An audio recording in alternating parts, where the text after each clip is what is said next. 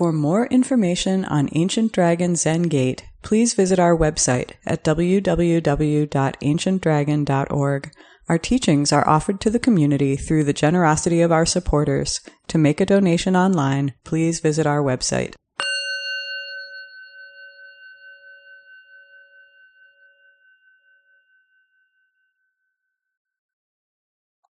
Welcome back. Tonight's chant will be the Heart Sutra, but we will begin with the repentance verse, which we chant 3 times. All my ancient twisted karma from beginningless greed, hate, and delusion, born through body, speech, and mind, I now fully avow. All my ancient twisted karma from beginningless greed, hate, and delusion, born through body, speech, and mind, I now fully avow. All my ancient twisted karma from beginningless greed, hate, and delusion, born through body, speech, and mind, I now fully avow.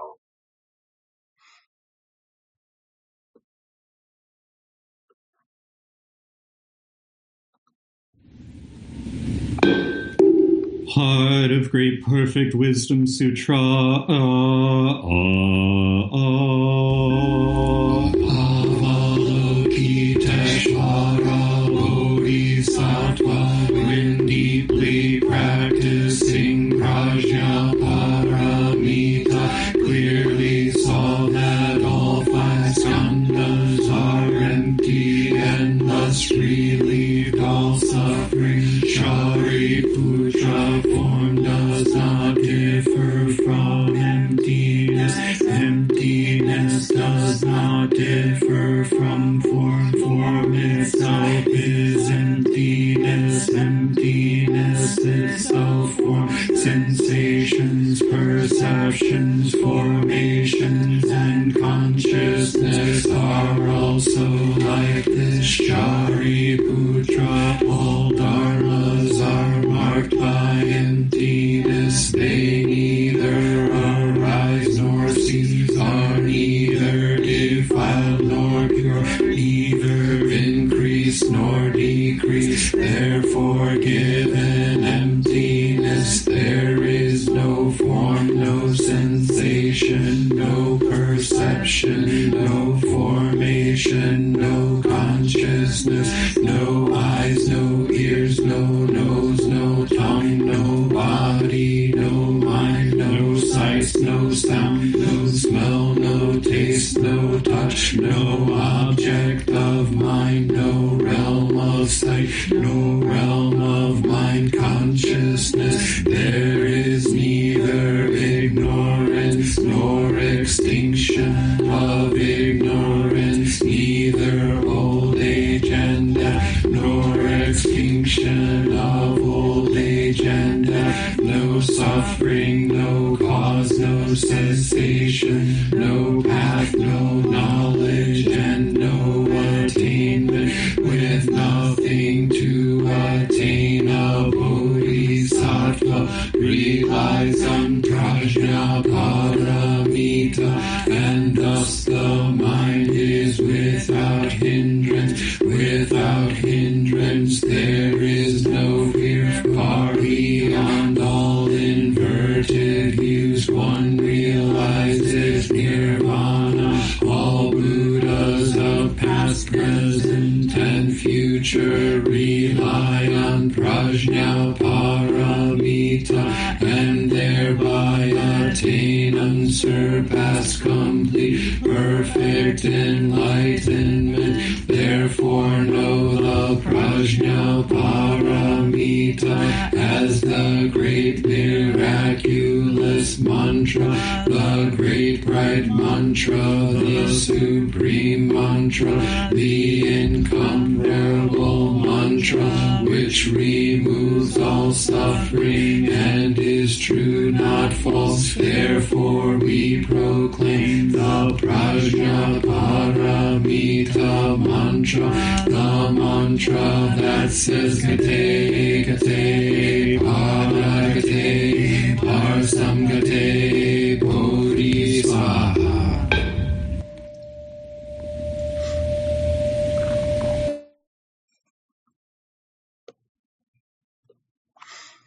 May all awakened beings extend with true compassion their luminous mirror wisdom. With full awareness, we have chanted the Heart of Great Perfect Wisdom Sutra. We dedicate this merit to our original ancestor in India, great teacher Shakyamuni Buddha. Our first woman ancestor, great teacher Maha Prajapati. Our first ancestor in China, great teacher Bodhidharma. Our first ancestor in Japan, great teacher Eihei Dogen. Our first ancestor in America, great teacher Shogaku Shunryu. The perfect wisdom Bodhisattva Manjushri. To the well-being of all those afflicted with ills, and to peace pervading for all peoples of the world. Gratefully we offer this virtue to all beings.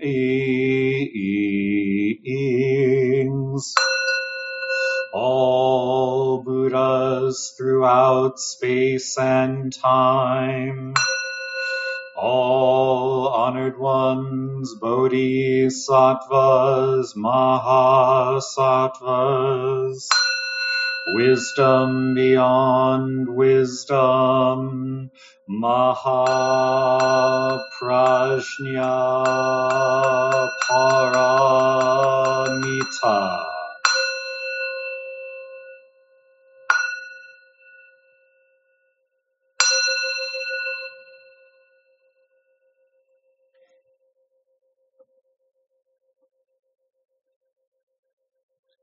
When he is ready, Douglas will be giving tonight's talk.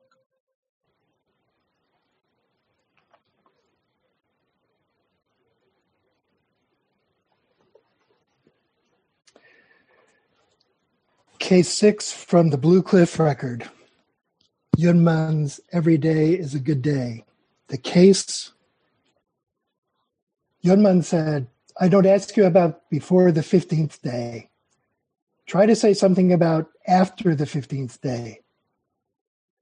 Yunman himself answered for everyone, every day is a good day. Good evening.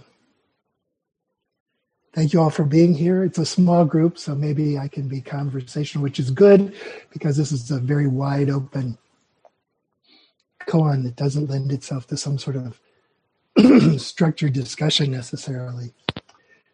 So this is a koan about Yunman Wanyan, who was one of the last of the great Tang Dynasty Zen teachers, one of the greatest. He lived from the middle of the 9th century to the middle of the 10th century. And he was very much in the tradition of the other really great Tang teachers like Linji, Mazu, Baijan, Wangbo, Diaozhou.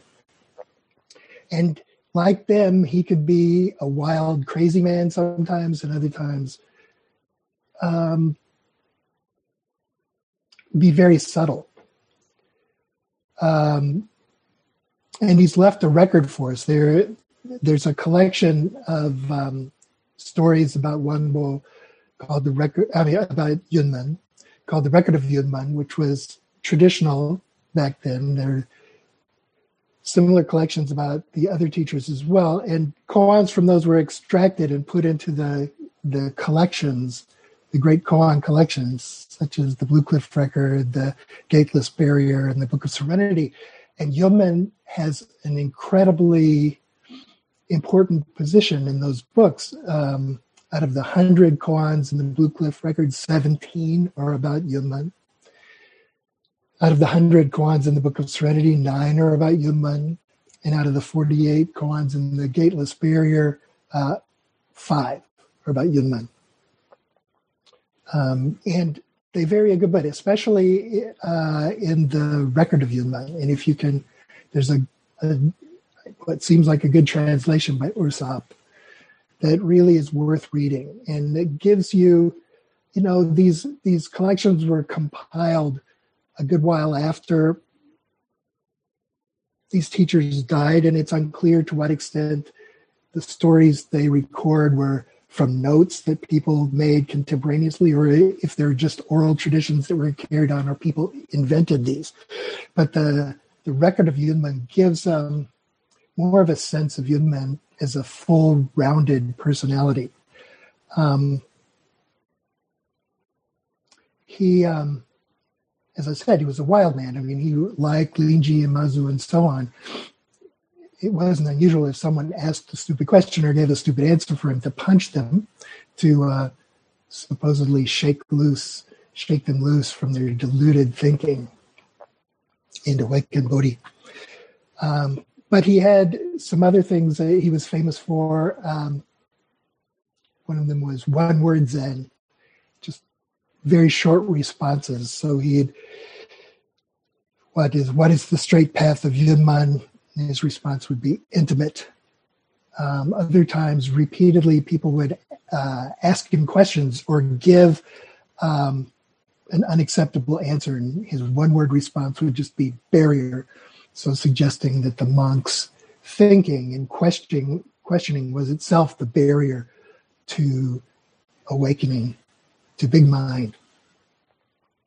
And there are several koans that have been important to me and that I think we've talked about at Ancient Dragon before. There's the one where a monk asks him, "What is Buddha?"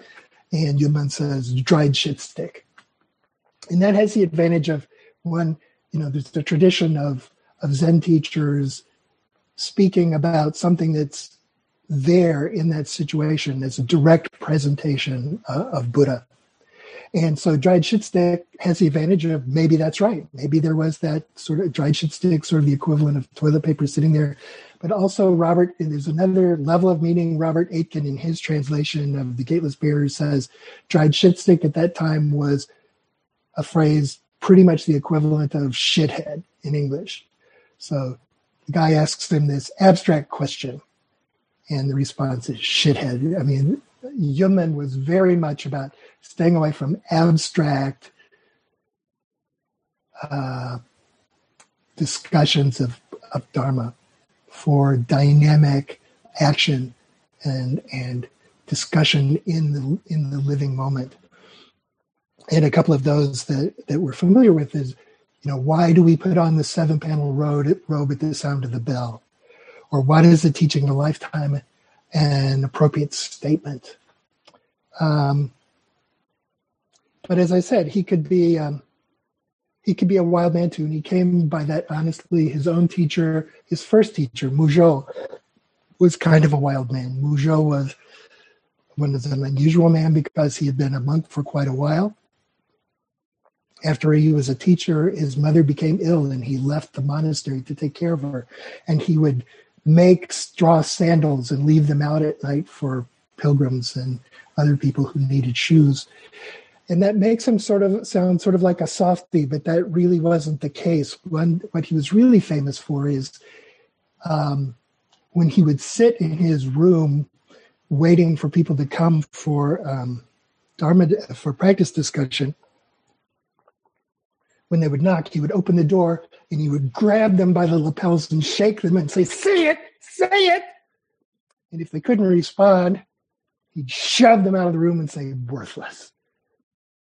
And Yunmen himself experienced this. There was a week in which he visited Muzhou twice on consecutive days and had exactly that experience. On the third day, he knocked. Muzhou answered the door, grabbed him, say it. And he couldn't say anything. And Muzhou said, worthless, and shoved him out of the room and slammed the door. But he slammed the door on his leg and broke it. At that moment, with a horrible pain, Yunmen screamed with the agony, but at the same time, he had a great awakening. And it's the good side. The downside is that it never healed, and he was lame for the rest of his life. So with that, we'll move on to our koan, every day is a good day.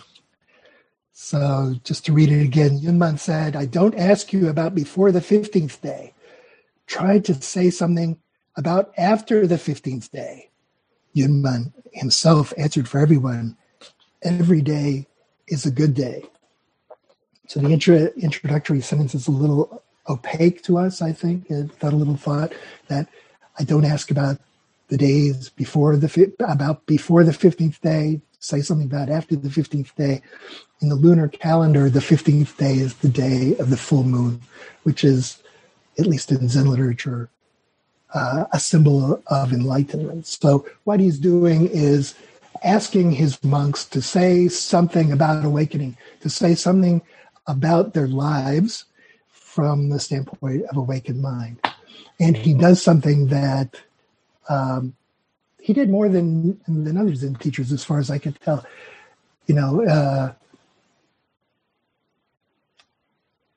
Dogen would do the same. He'd ask a question, and when everybody just sat there silently without being able to speak, Dogen would just leave the room. Yunmen would usually ask the question, nobody would answer the question, and he would answer it. So in this one, he says, say something about awakening from the standpoint of the awakened mind. No one answered. He said, every day is a good day. So what is he talking about? I mean, this every day is a good day is one of maybe 3 Zen phrases that have sort of made it into the culture today, along with, the references to one hand clapping and just do it. Every day is a good day is something that we see pretty regularly. It's on T-shirts, it's on coffee mugs. If you do an internet search, you find it in all sorts of stuff. Websites with wisdom of the day and positive thinking and motivational speakers like to speak about it. And it's always, if you feel that your life is terrible, just keep thinking every day is a good day and you'll feel a whole lot better. If every day you just think about the good things that are happening to you, you'll realize that every day is a good day. Life is only as good or as bad as you think it is. And from the standpoint of my own life, I'm unconvinced. I also think that's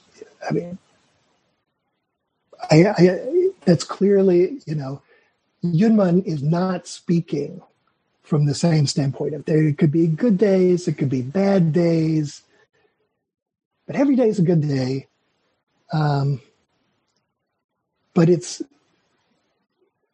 in what way is he saying that every day is a good day? Because he had seen plenty of suffering and bad days during his life. At least half of his life was spent during the period when the Tang Dynasty was falling apart, when warlords and military governors were taking control of the different states of Tang China and declaring themselves kings and emperors.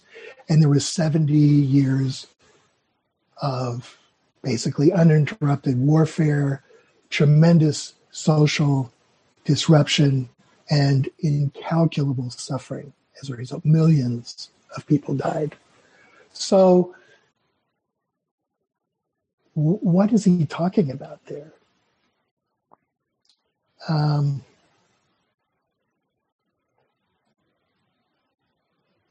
It seems clear to me, since he's speaking about making a statement about after the 15th day, that he's making a statement about or from awakened mind. And so he's not speaking from the standpoint of a duality of good and bad. The Shinshin Ming, the poem about entrusting yourself to heart mind, is clear that all dualities are the product of deluded mind. They're like dreams or sky flowers, right? The dreams, they don't exist at all. They're just something you've created yourself. Or the sky flowers are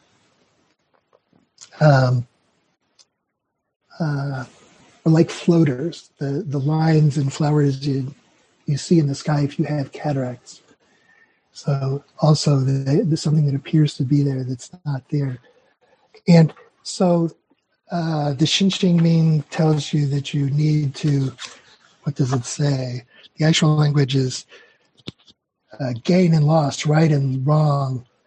Thoughts about those must finally be abolished. If the eye never sleeps, all dreams will naturally cease. And if the mind makes no discriminations, the 10,000 things are as they are, a single essence. So we're familiar with that our ordinary mind, our small mind is full of dualities of this and that, good and bad, like, dislike, should, shouldn't, right, wrong. Our big mind, we step outside of that. And the problem is that when we're caught up in that mind of good, bad, right, wrong, and are clinging to those dualities, we do two things. We project those realities. We come up with these schemes that we project onto the world and that we internalize themselves, and we suffer because the world just doesn't fit into those schemes. And we live then in a nearly constant state of need or anxiety or anger. It's essentially the analysis that Buddhism has had since the very beginning.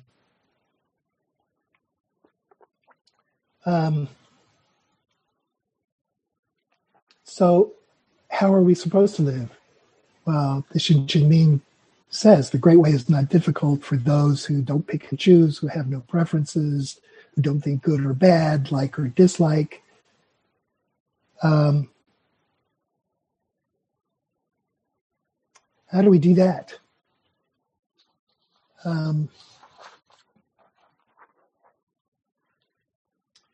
That's what we do in Zazen, right? We sit upright, we don't move, and we allow thoughts to come and go without trying to stop them or affect them or encourage any thoughts of one sort or another. And in doing that, we step outside of those delusions, and we are released from those conceptual boxes, or those boxes of feeling and judgment and thinking that we've built for ourselves, and open up into a different world. It's with a sense of release. We're released from this thinking, and it's a sense of relief in that the fundamental unease is released at the same time. And in doing that, we awaken to, as soon as we step outside of that, of being attached to the thinking, caught up in our thinking, being attached to in that small mind, we simply return to the awareness of this situation that is there all along.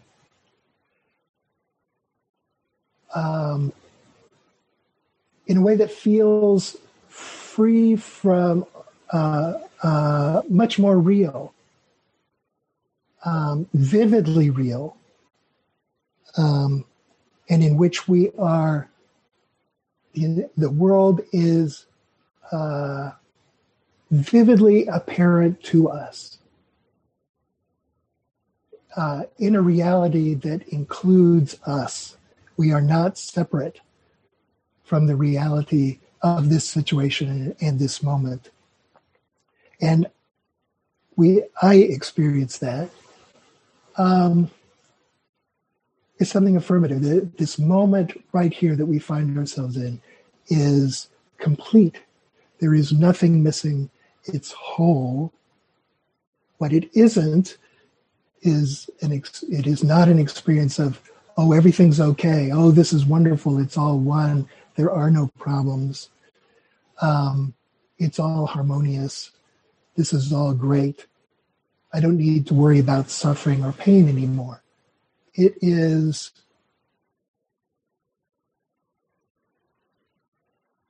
an affirmation of existence and a recognition of the ultimate value of each moment and of each thing in it, moment to moment, notwithstanding in the middle of personal suffering and more general suffering of others.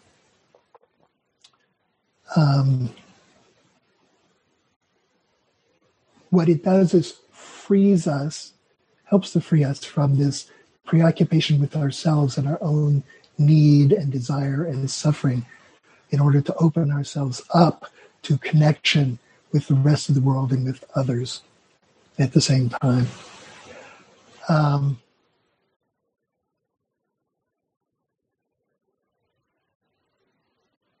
So that's very short, but I'm going to leave it there. As I said, it's a wide open koan, so I suspect that some of you will have some thoughts of your own. So please raise your hands and speak up.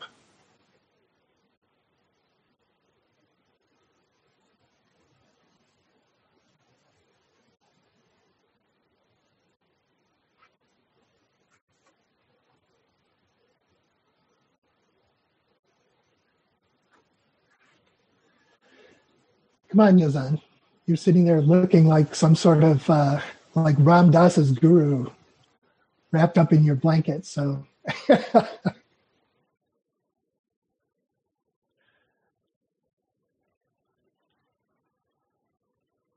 say something about after the 15th day.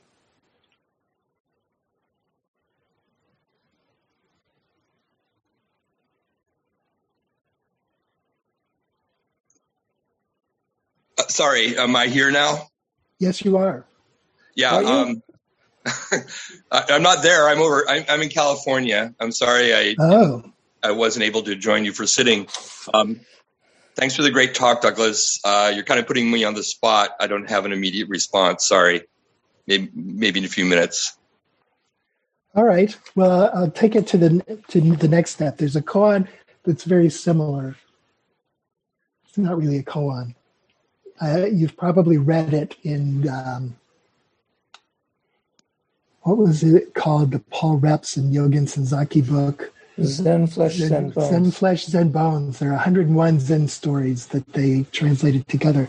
And there's a story about a Zen monk who's walking down the street and he's in front of a butcher shop and he hears a customer say to the butcher, "I want the very best piece of meat in your shop." And the butcher says, "Every piece of meat in my shop is the best piece. It's all the best meat." And the point, which led to an awakening of that monk. The point of that story is very much the same as Every Day is a Good Day, about the ultimate significance, not emotional significance, but the ultimate significance of each moment and of everything in it. In the case of my meat is the best meat. It's the fact that within this moment, everything that exists is not independent, but exists as an inseparable part, a necessary part of this moment. This moment does not exist without the participation of each thing that's in it. And each moment, the entire world, the boundless, inseparable, interconnected, interconditioned world this dynamic world, moment by moment, is the ultimate expression of what is real at that moment and is necessary for the continuation of being throughout time and in the 10 directions. So none of that diminishes the existence of suffering or the need to respond to suffering, but it provides a context for it, a different flavor, I think, in which we understand suffering.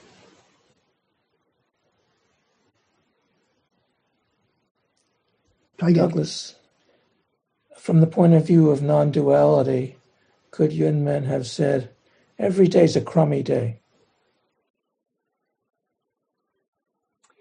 I don't think he could have from ultimate reality. No. Why not? I think he could have said it because I think his point is different, that it is the value of everything. I think he could speak about from the standpoint of individual things, about how everything is inherently incomplete or partial. It's constantly becoming. And in that sense, maybe in its incompleteness, it's a crummy thing. Perhaps it certainly doesn't live up to our expectation that everything is complete and stable and independent. And to that extent, maybe is a crummy thing. Isn't the incompleteness of samsara itself nirvana? It's inseparable from nirvana. I would say that, nirvana and samsara are two ways of engaging the same reality. That reality is beyond nirvana, our experience of nirvana and samsara. Do you like reality? What are my choices? Good. Nyozan. Yeah, so with respect to this question about the difference or lack of difference between samsara and nirvana, is it just a matter of whether you're asking the question on the 14th day or on the 16th day, or is there more to it than that?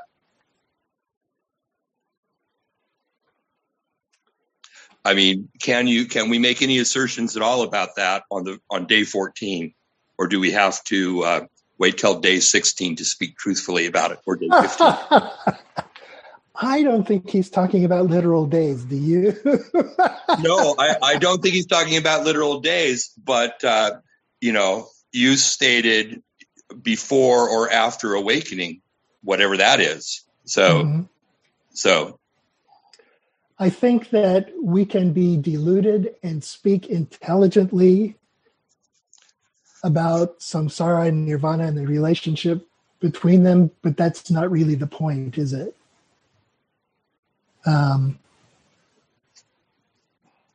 We have to express that in our lives.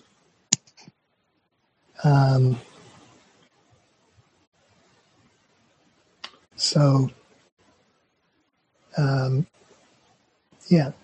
would say it that way. That and at the same time understanding that the presence of nirvana and samsara in our lives isn't some sort of linear chronological thing, right?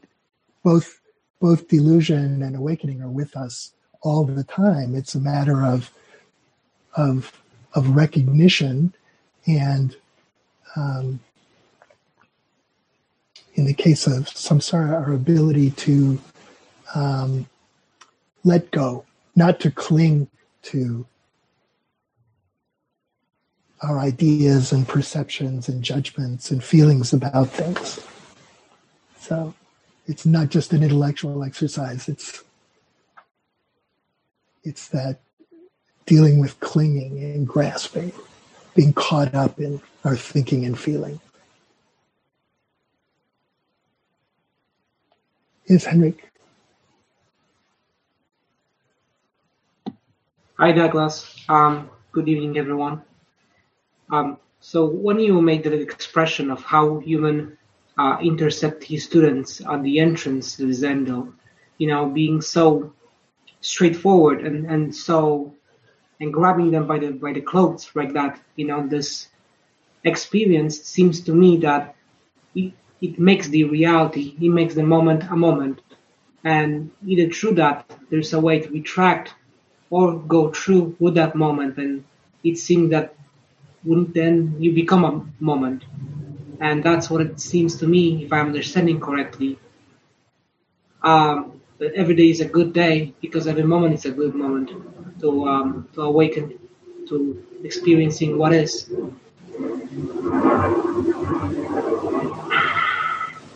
And it's something I've read. It's in Dogen's Zenki. There's a paragraph when he draw a parallel of living to riding a boat. He says that a person operates a boat by oar and the sail, but eventually, through that moment of operation, the person doesn't exist beyond the self, and the boat becomes the function of life through the interaction of wind and the water and then all kinds of different factors that influence that. And it seems to me that that's what it is good for, the moment. The moment in being aware of being in the boat and rowing the boat or sailing the boat and being in the middle of all those causes and conditions of weather and water, or can you say a little more?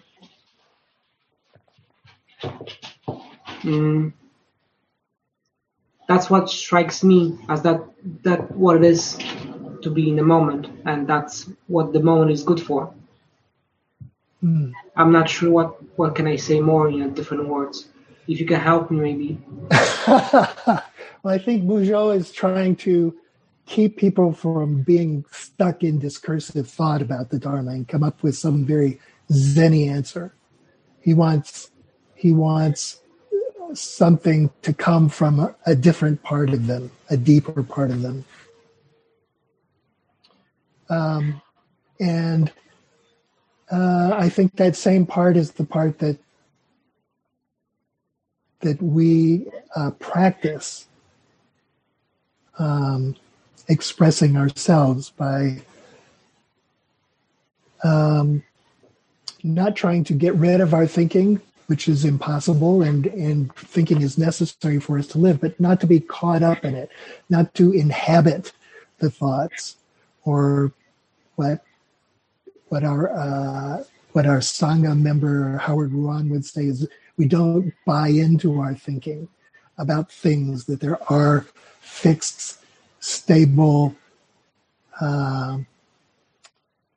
independent things. And we do that not intellectually, but by stepping outside of it, letting the thoughts go so that they don't suck up and absorb all of our awareness, but we take our place in the world and in all of the activity of the moment. I mean, it's not a matter of, are you aware of absolutely everything that's going on in the moment? We have limited perspective, but our coming out to participate in the moment as the moment, I think, is what we do without getting caught up in the thoughts and recognizing that the thoughts are themselves, our thoughts of good or bad, this, that, shouldn't, are themselves parts of the moment and expressions of the moment. But it seems to me that the thoughts are only part of the experiences that prevent us from experiencing the moment. There's a lot of things that are happening in our body already happened, and they force us to view reality in a certain way. They give us the skewness. Can you say more about what you have in mind? Trauma, for example, in a way, it's predisposed you to act in a certain way. Like, if I'll be facing the human, when I open the, any type of Zendo, and somebody grabbed me by the clothes like this and start yelling in my face, I might not respond to me walking through a zendo and meeting my teacher, but I might be seeing him as somebody else, and that happens beyond the thinking. I'm not sure how to respond. I certainly would not. I don't think that would be Muzho's teaching of grabbing and shaking and shouting would not be an appropriate way of teaching me, for example. I don't think I would respond well. But and I think you mentioned trauma as one cause for or not awakening in the moment. And I think it's very much the same thing of trauma. It creates karma for us. It shapes our experience of the moment and makes it difficult for us sometimes, in the same way that very strong emotions do, make it very hard for us to awaken to this moment and not be caught up in the intense feeling. I think it's very much the same thing. So it's not just abstract thinking that can cause us to separate ourselves from our experience and from the moment. So in a moment like this, I mean, you already got gray hairs, so I'm sure you experienced moments like these. When then later on you saw yourself like, wow, that was a strange occurrence to me. I don't recognize that part about myself. To me, it certainly is when I'm, finishing Zazen and I'm going about different things, and especially leaving house. And at a certain moment, I'm getting caught up in the thoughts, emotions, and all these things seem so foreign.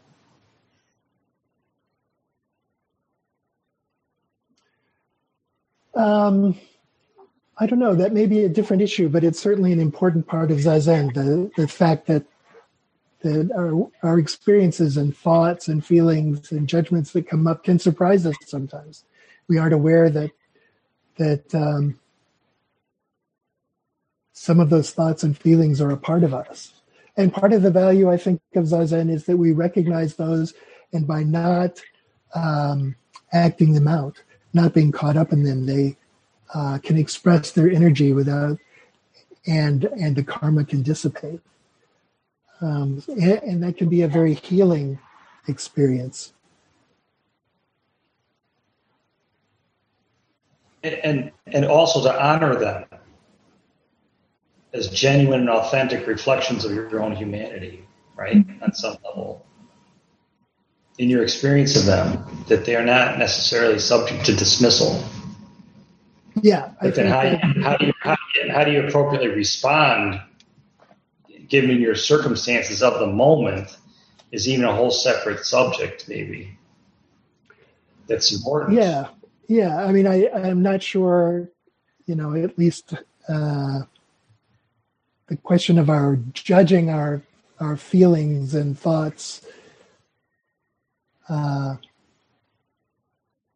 that's just an extension of the whole process of being caught up in thinking. And it can exacerbate a problem, I think. But that doesn't eliminate the possibility of therapy and understanding what's behind certain feelings, and at the same time, which is different from Zazen. Ko, what did you have to say? Well, I've been spending a lot of time with an infant, and there's nothing less abstract than an infant in a lot of ways. And the way you're talking reminds me of how I try to work with the baby. Like, so when the baby's upset, I try not to get upset also. So there's this tending to.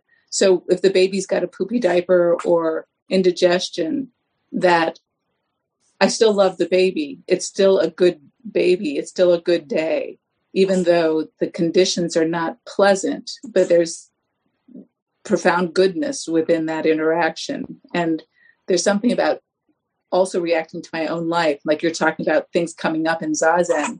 It's like things coming up in an infant. And if I can turn myself towards those internal responses in the same way I do with the baby on the external. It's a good response. Yeah, I mean, I think it's a good step toward an awakened response to your life, to think of yourself as taking care of each moment, taking care of the other people and things in your life. And the whole idea of grandmother mind has been really useful because at this age, being with an infant is so different than being a mother that it's important to get that extra step away to awaken that grandmother mind that we are trying to cultivate. Mm-hmm.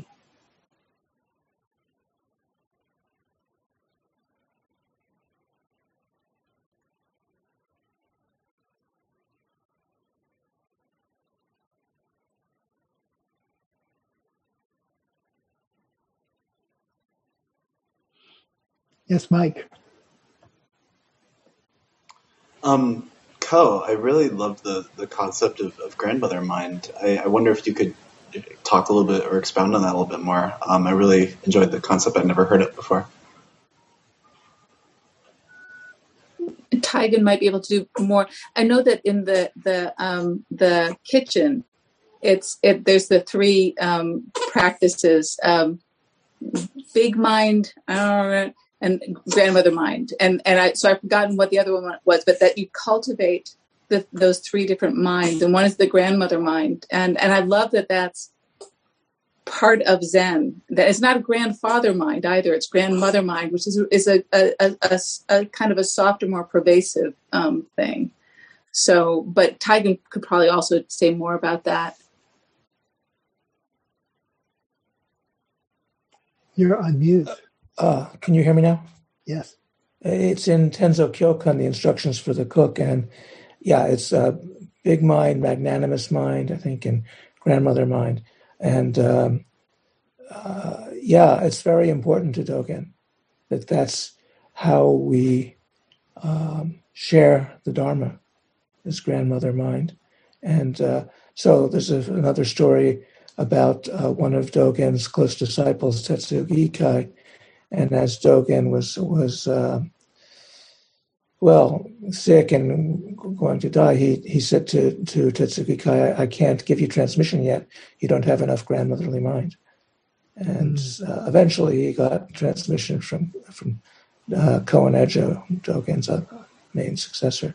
But that sense of taking care of every moment like you're taking care of a baby, is one way to put it, like a grandmother taking care of a baby. I wanted to add one thing. I wasn't sure if Henrik was saying this, but at one point, Henrik, it sounded like you were saying that, talking about trying to get rid of thoughts and feelings in Zazen. And I just, that's not the point, if that's what you were getting at. But anyway, but yes, grandmother mind.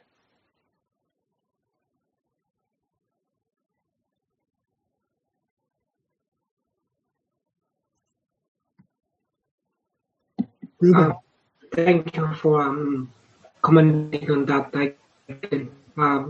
No, I haven't had that in mind. I was mostly interested in how thoughts and body perception obscure the practice of Zazen or being a part of it.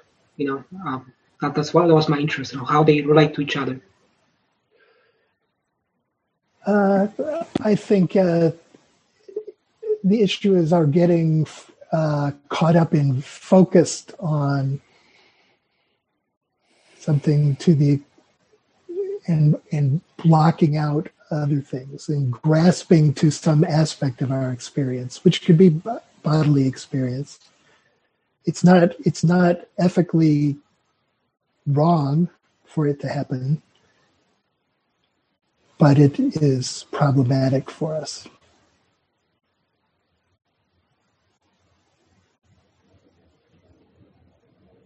Ruben, please. Thank you for your talk, Douglas. It hit me really hard. I had a really strong memory of priest during a memorial service for a close friend of his, standing at the mat and screaming the topic from just deep down, and just this, I'm going to miss you. And this real, like, remembering it now, this real feeling of just that emptiness, right? Not what it was, but how it was. Like, that moment connected so deeply to all those moments of his life and that love. And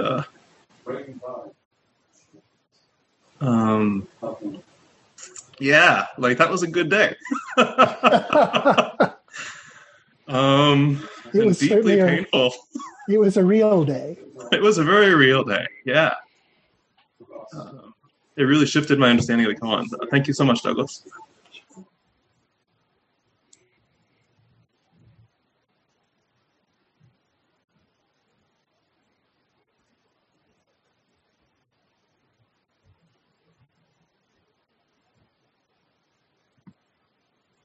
Well, if there are no more comments, should we move on to what? To announcements or to for vows?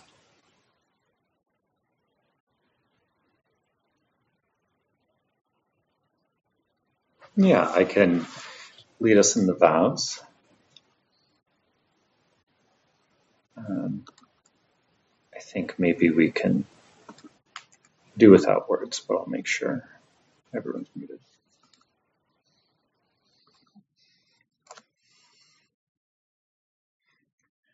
Beings are numberless, I vow to free them. Delusions are inexhaustible, I vow to end them.